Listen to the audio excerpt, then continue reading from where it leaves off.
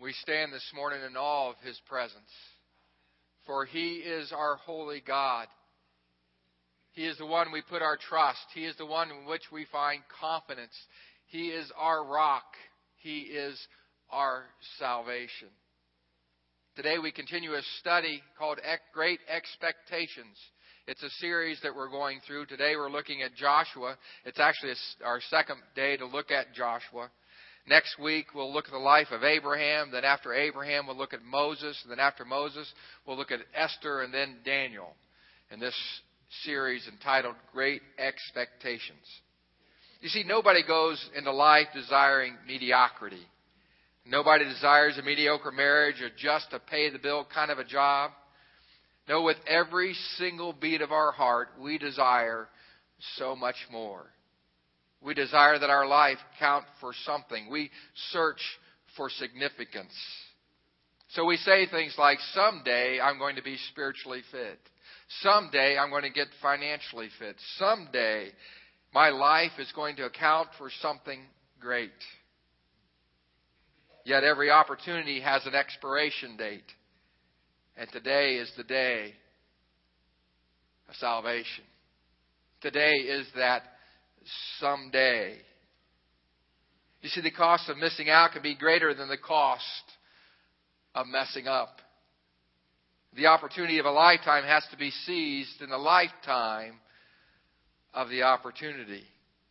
Last week we talked about how humility leads to integrity, and integrity leads to courage. Joshua is encouraged by God. As I was with Moses, so I will be with you. Be strong and courageous. He was a faithful servant of the Lord. He humbled himself before the Almighty. And humility, when we acknowledge that He is God and we are not. As we are obedient to His truth, as we are obedient to His Word, we grow in integrity. And as integrity grows in us, we grow in courage. So humility leads to integrity, and integrity leads to courage. So how do we grow in integrity, we asked last week? Well, the person of integrity is a person of truth. Someone who seeks God through the study of His Word, through the leading of His Holy Spirit, who allows the truth to so permeate their lives that they walk in the light that God gives to them. In our story today, we find the children of Israel who are about to enter into the promised land. For 500 years now, they had been waiting for this moment to seize all that God had for them. It's hard for us to wait, isn't it? Waiting is a difficult thing. I remember being a child and my father saying to me, when we get in an hour, when I get home, we'll go ice skating. I remember waiting, wondering how long is an hour. I was probably 7 or 8 years of age and I had out my ice skates and I couldn't wait to go to the Shawnee Lagoon to go skating at the pond. And we'd gone several times before, and when Dad got home, we would go skating. I remember going back into the house and asking Mom, when is Dad going to get here? And 5 minutes later, going back into the house, Mom, when is Dad coming? Just waiting, anticipating his coming. Finally, he arrived, and we went skating.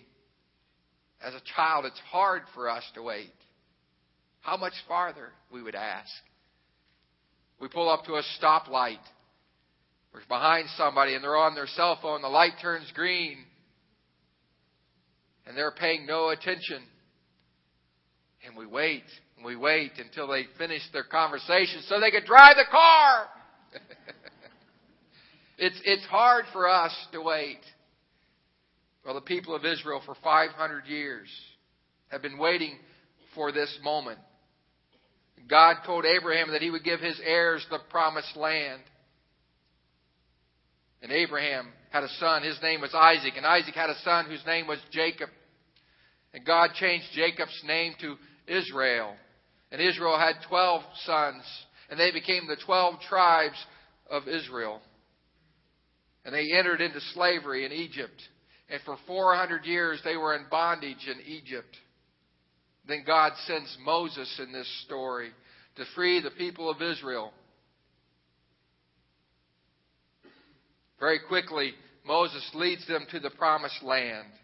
And he sends in 12 spies into the promised land.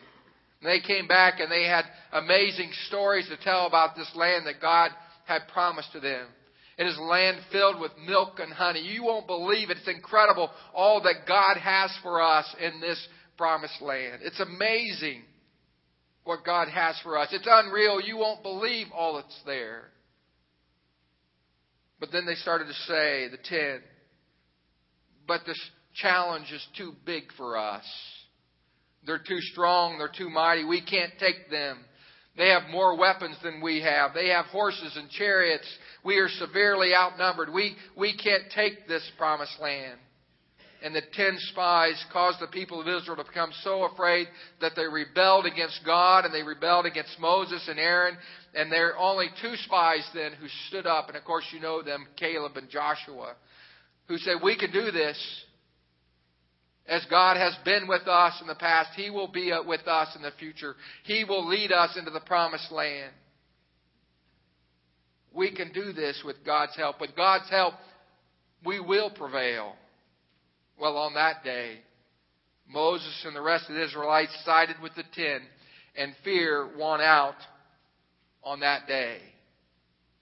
So the Israelites wandered in the desert for 40 years. Today, I want us to go a little deeper in this story of Joshua. Looking at Joshua's life. You see, Joshua was an incredible guy, a man of faith. He was an Israelite born in Egypt during the time of slavery.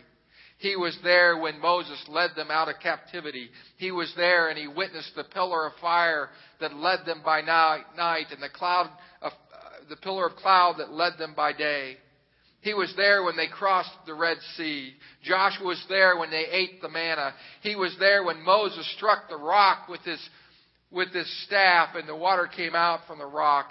He was there in Exodus chapter 17 when the Amalekites came up against the Israelites and started to attack them. And Moses chose Joshua to choose some men to fight for them. And so Joshua chose some men to fight for them. And as long as Moses held up his arms, they won in the battle. Over time, Joshua began to rise in prominence, and eventually he became Moses' assistant, which was really a big deal. You see, there were 12 tribes. There are a lot of people who could have been chosen to be Moses' assistant, but it was Joshua who over time and through faithfulness, growing in humility and integrity and courage, that Moses took with him up to the mountain when he received the 10 Commandments. At long last, 500 years of waiting, the children of Israel were now about to enter into the promised land. And it was Joshua that God called upon to lead them across the Jordan. So Joshua leads the people to cross the Jordan River. Now Joshua tells the priests to go ahead of the people and to take the Ark of the Covenant. So these priests, they take the Ark of the Covenant, and you know what the Ark of the Covenant is. It held the 10 Commandments. It had 2 cherubims that stretched their arms out across on top of the mercy seat that covered the Ark of the Covenant. And inside that Ark of the Covenant there was manna, reminding the people of how God had provided for them in the wilderness. There was also the 10 Commandments, and these priests would carry this ark into the water, and when they stepped into the water would stop. And this was a big deal. Now, if you've been to the Jordan River, you might say, well, that's not a big deal. I've been to the Jordan River. It's not that big. At parts of the river, it's only 20 feet wide, and the deepest part of the river is only 17 feet deep. It's really quite a shallow river. But you have to understand what was going on at this time. Look at Joshua chapter 3, verse 15. You see, this was a very inconvenient time for God to do a very miraculous thing in the midst for the Israelite people. Joshua chapter 3, verse 15. Now the Jordan is at flood stage, all during harvest. Yet as soon as the priests who carried the ark reached the Jordan, and their feet touched the water's edge, the water from upstream stopped flowing. You see, you have to understand the Jordan was at flood stage. In those days, during the time of barley harvest, which was March or April, the Jordan River would sometimes be as wide as a mile wide. and as deep as 10 to 20 feet above its normal level. Why did this occur? Well, for two reasons. One, in January and February, Israel would always experience, and still does experience, a rainy season. And the rains would come down and fill the area. And Mount Hermon, the tallest mountain in Israel at 10,000 feet, would be filled with snow and covered with snow. And in the spring, this would all begin to melt and would begin to make its way down, flowing through the Sea of Galilee into the Jordan River and on to the Dead Sea. And so at this time, it was an inconvenient time to cross the Jordan because the river was wide. The task was bigger than them. And yet we have learned through the study of God's Word that the big moves of God are almost always preceded by obedience. You see, when the Israelite priests stepped into the water, you took an act of faith for them to step in the water, for that water to stop. God has provided for you and for me all the resources we need to accomplish all that God has for us.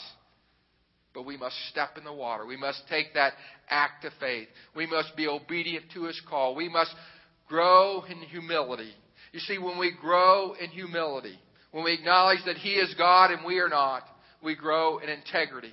As we are obedient to His truth, as we are obedient to His Word, we grow in integrity. And as we grow in integrity, we grow in courage.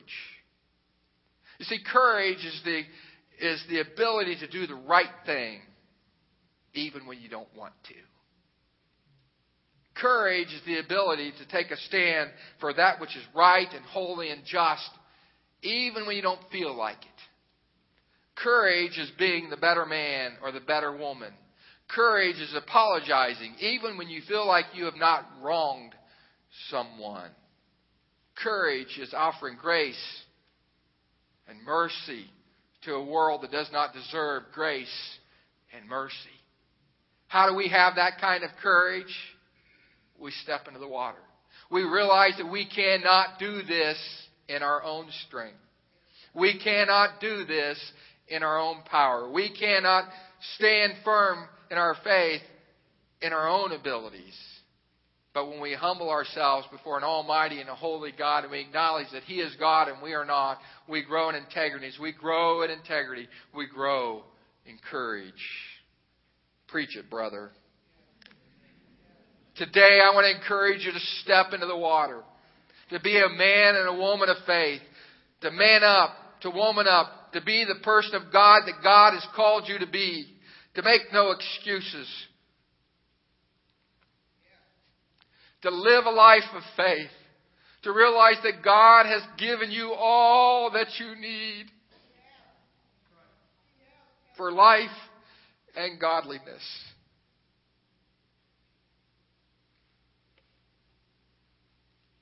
Now this is important because God wants to move in your life in a mighty way. He wants to save your marriage. He wants to save your relationships. He wants to do miraculous things in your life. He wants to take charge of your finances and help you to become the man and the woman that He has created you to be. He wants you to live beyond a life of mediocrity and to live a life of excellence as you surrender to Him. God really wants to do big things in your life. But that only happens as we're obedient to His truth, as we live out our faith day in and day out, and we say yes to Him, and we're obedient to Him in the little things. And as we're obedient to Him in the little things, He guides us into all truth. So today I want to encourage you to step into the water, to make that appointment for marital counseling, to attend that love and respect session on Sunday nights, to get your finances in order and put God first and make Him number one priority in your life, to attend a financial peace, to come to a Wednesday night prayer meeting or Bible study, spend time on your knees in the Word, and spend time on your knees in prayer. Put God first in all things.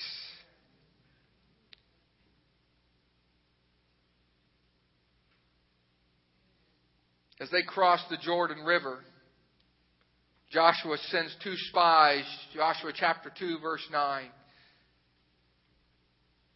to check out Jericho. And the two spies get into Jericho and they are discovered, and so they begin to hide. And they find this house, and it's owned by a prostitute. Her name is Rahab, and she's hiding them for the night, and they're upstairs on the roof, and they're getting ready for bed. And she has this exchange with them. I know that the Lord has given this land to you, and that great fear of you has fallen on us, so that all who live in this country are melting in fear because of you. You see, the word had gotten out. The God of Israel, the same God who delivered the Israelites out of their bondage in Egypt, who separated the Red Sea, who provided for them the wilderness with the manna and the water. This same God was enabling them now to cross the Jordan River, and they are there, just outside of Jericho. And fear began to go through the camp. In Jericho is this great walled city, and all the people had moved inside of the city. Then God gives this crazy instructions to Joshua. And we find these instructions in Joshua chapter 6, verse 2. God says to Joshua, I've delivered Jericho into your hands. And this is what I want you to do. I want you to gather the men and march around the city one time for 6 days. I want you to gather up the priests and have 7 priests go before them carrying trump ram's horns. And they are to carry the Ark of the Covenant, leading the people. You see, in the Jordan, the priests stood in the Jordan, and they were to see the Ark of the Covenant because they were not to look at a man, but they were to look at God. You see, the purpose of the church is not to hold up a man, but to point to God. You see, our focus should not be on individuals, but should be on the Lord. And we should fix our eyes on Jesus, the author and perfecter of our faith. Throughout this story, you will see the Ark of the Covenant going before them. The Ark of the Covenant symbolized God's presence with them. And their focus was on God. For God was their deliverer. God was their hope. God would be their strength. So God gives them this instructions. They were crazy. Walk around the city 6 times. And on the 7th time, I want the priest to lead the people around, and then they're to blow the horn on the 7th time, the ram's horns.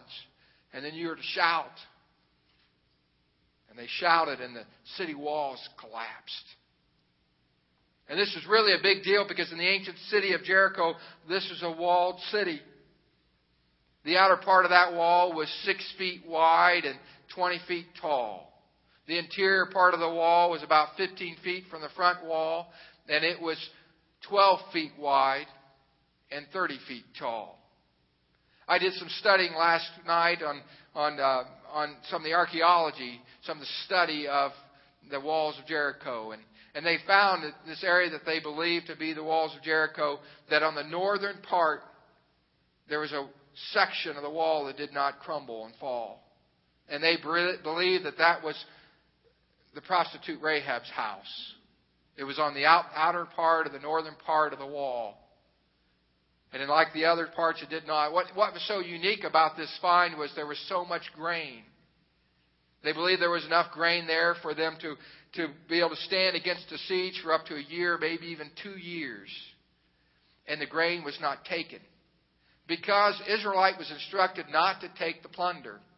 All that was there was to be for the Lord. But in this story we find Achan. He stole some of the plunder. In chapter 7, we find that Achan his disobedience is revealed in chapter 7. Let's look at chapter 7, verse 21. When I saw the plunder, a beautiful robe from Babylonia, 200 shekels of silver and a wedge of gold weighing 50 shekels, Achan took it and he hid it. Well, what had happened, because he disobeyed God, when they went up against their next battle, we find this next battle against Ai, it failed. You see, in Joshua chapter 7, verse 2, Joshua sends men into Jericho. He sends some spies ahead of them to check out Ai. Ai is their next city that they're going to overtake, and they send the spies out, and the spies come back with this report. There's really not that much to it. We ought to be able to take it pretty easy, and so just send 2,000 or 3,000 men and take over the city and let everybody else have a rest. So they did that. They kind of sent in the second team. I don't know what stream means. Second team. And the A team, the B team. Well, they went in to attack Ai, and of course they were routed. And they were routed because of their disobedience, because of Achan's sin. You see, Achan had taken part of the plunder that God instructed them that they were not to take. And he took it for himself. And because of that, they were not successful in their attack against Ai. And let's look at verse 7-9, their response. Joshua's response is this: the Canaanites and the other people of the country will hear about this, and they will surround us and wipe out our name from the earth. You see, they began to become very fearful, the Israelites. They began to become very fearful of all the nations that had surrounded them when they heard that we were beat by Ai. They will come and surely kill us. And they became very fearful. In our study, we're learning that humility leads to integrity, and integrity leads to courage.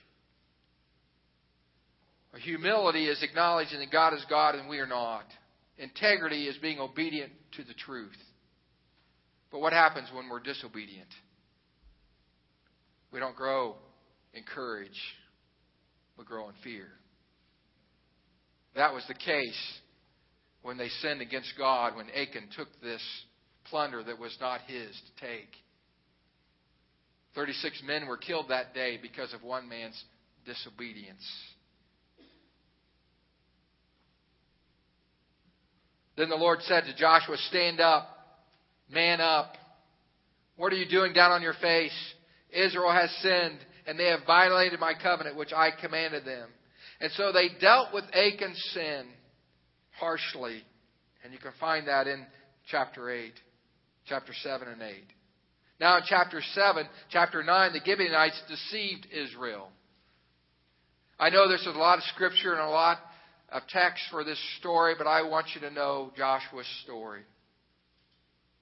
The Gibeonites, they were afraid. They had heard what had happened as they crossed the Jordan River and how God had provided a miracle and allowed all these people to cross on dry ground. They had heard what had happened to Jericho and how the great fortress and the walls had fallen and how they had taken over Ai. And they were afraid for themselves, and so the Gibeonites made a treaty with the people of Israel. But they were deceptive in it. They put on old clothes.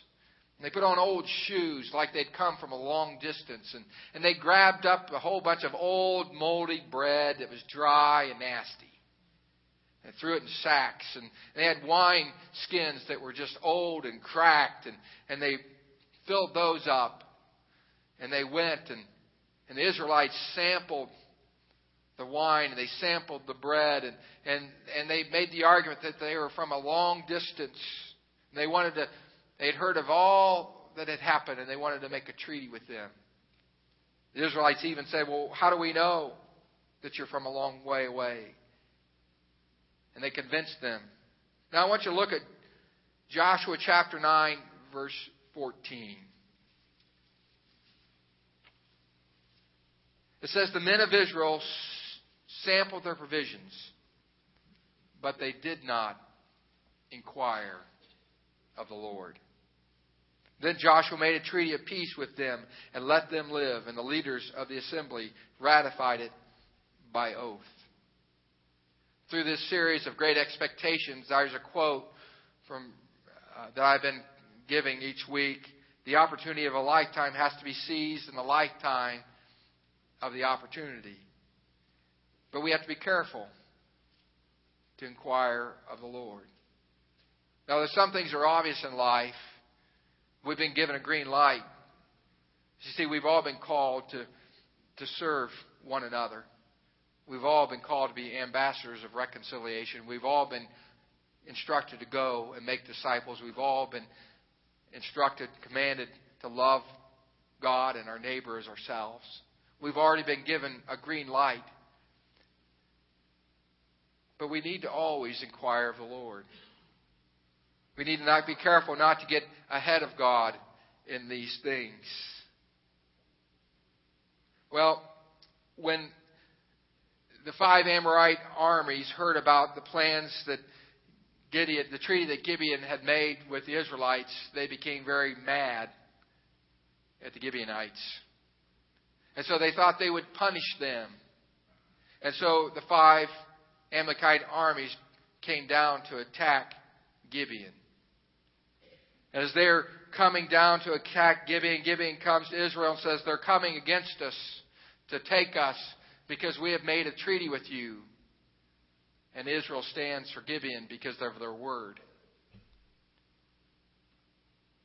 Now Joshua does something that is really unusual. He decides as they're coming that he would plan a surprise attack.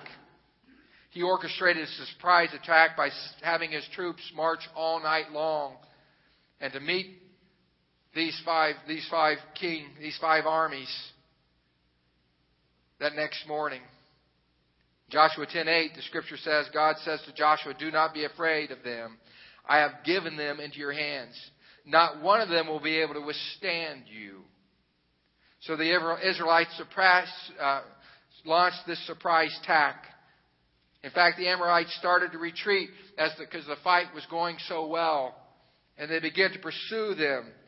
And it was getting dark. It had been all day long, and now it was getting dark. And most of us would come to this place and say, we've done all that we could do. And they're escaping. And they're getting away. And you have to understand this was a bad thing. Because God had given them into their hands. But if they get away, and if they regroup, they've outnumbered the Israelites. The only reason the Israelites are winning in this battle is because it was a surprise attack and because God was with them.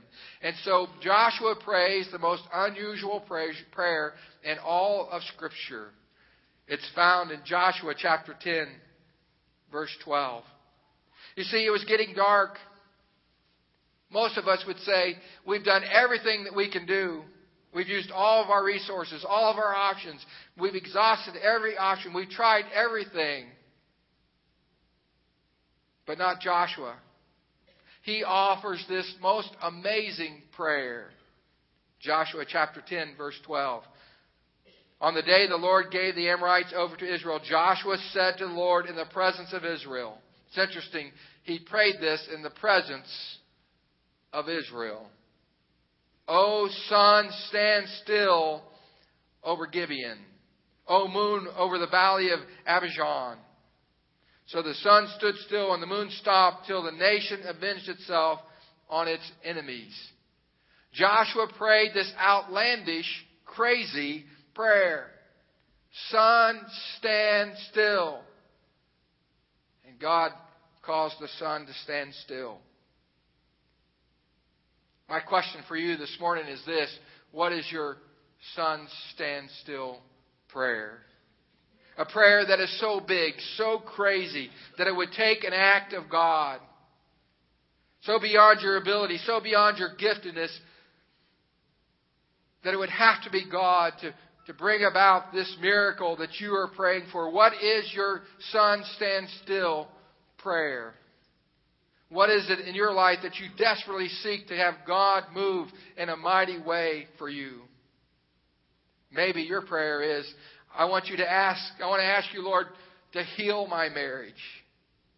I know it's messed up. I know that I don't know if he could ever love me again. I don't know if I could ever love him. I don't know if we could ever change. But Lord, if it's going to happen, it's going to be because of a miracle from you. Maybe you've been praying for a loved one like Rebecca Smith, who an aunt It seemed like it was impossible that she would ever be sensitive to the voice of God, and yet the Lord is leading you, and you're praying this son stand still prayer on somebody else's behalf. Maybe you're praying for someone who's addicted to drugs or prescription medication, and it seems so overwhelming to you, but you're praying this son stand still kind of a prayer. Someone who's dealing with pornography, someone who's praying for restoration in their family and their home. Lord, I don't know how to fix this. I don't know what to do. And you pray this son stand still kind of a prayer. Maybe you're praying for the birth of a child. Lord, would you give us a child? Maybe, like myself, over the years you've prayed for the sanctity of life. And you've prayed, Lord, forgive our nation for treating life so indifferently. Help us as a nation to place a higher value on life. And you've prayed this prayer, but you've not believed. You see, I've prayed this prayer, but I often pray it knowing that there is no way in the world that we're going to reverse Roe versus Wade. And I almost give up in the political environment in which we live. And yet we continue to pray. And this year, in May, Mitch Daniels signed into law cutting 2/3 of the funding to Planned Parenthood of Indiana. The law requires a doctor to tell women that life begins at fertilization. You see, we give up sometimes, but God wants to use our prayers to make a difference in our world.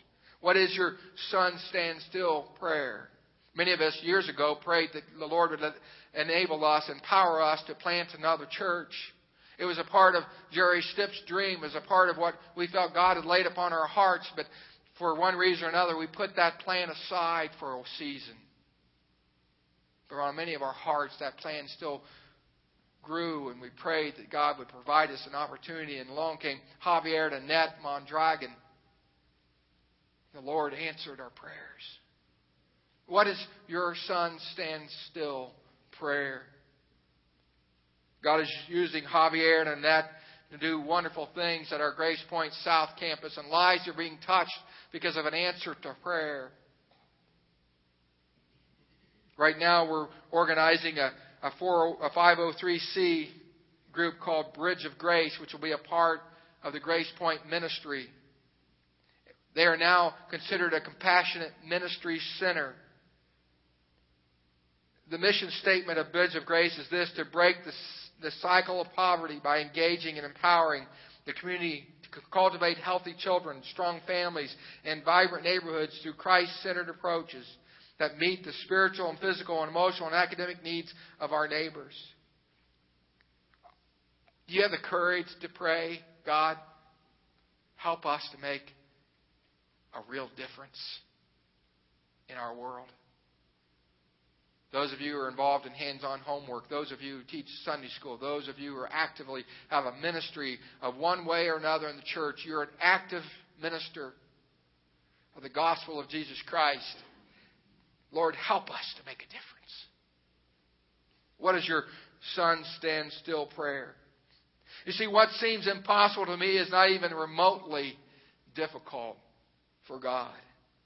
Does that mean that God will always answer our prayer? Well, no. Sometimes we pray these outlandish prayers and it doesn't seem like God answers it.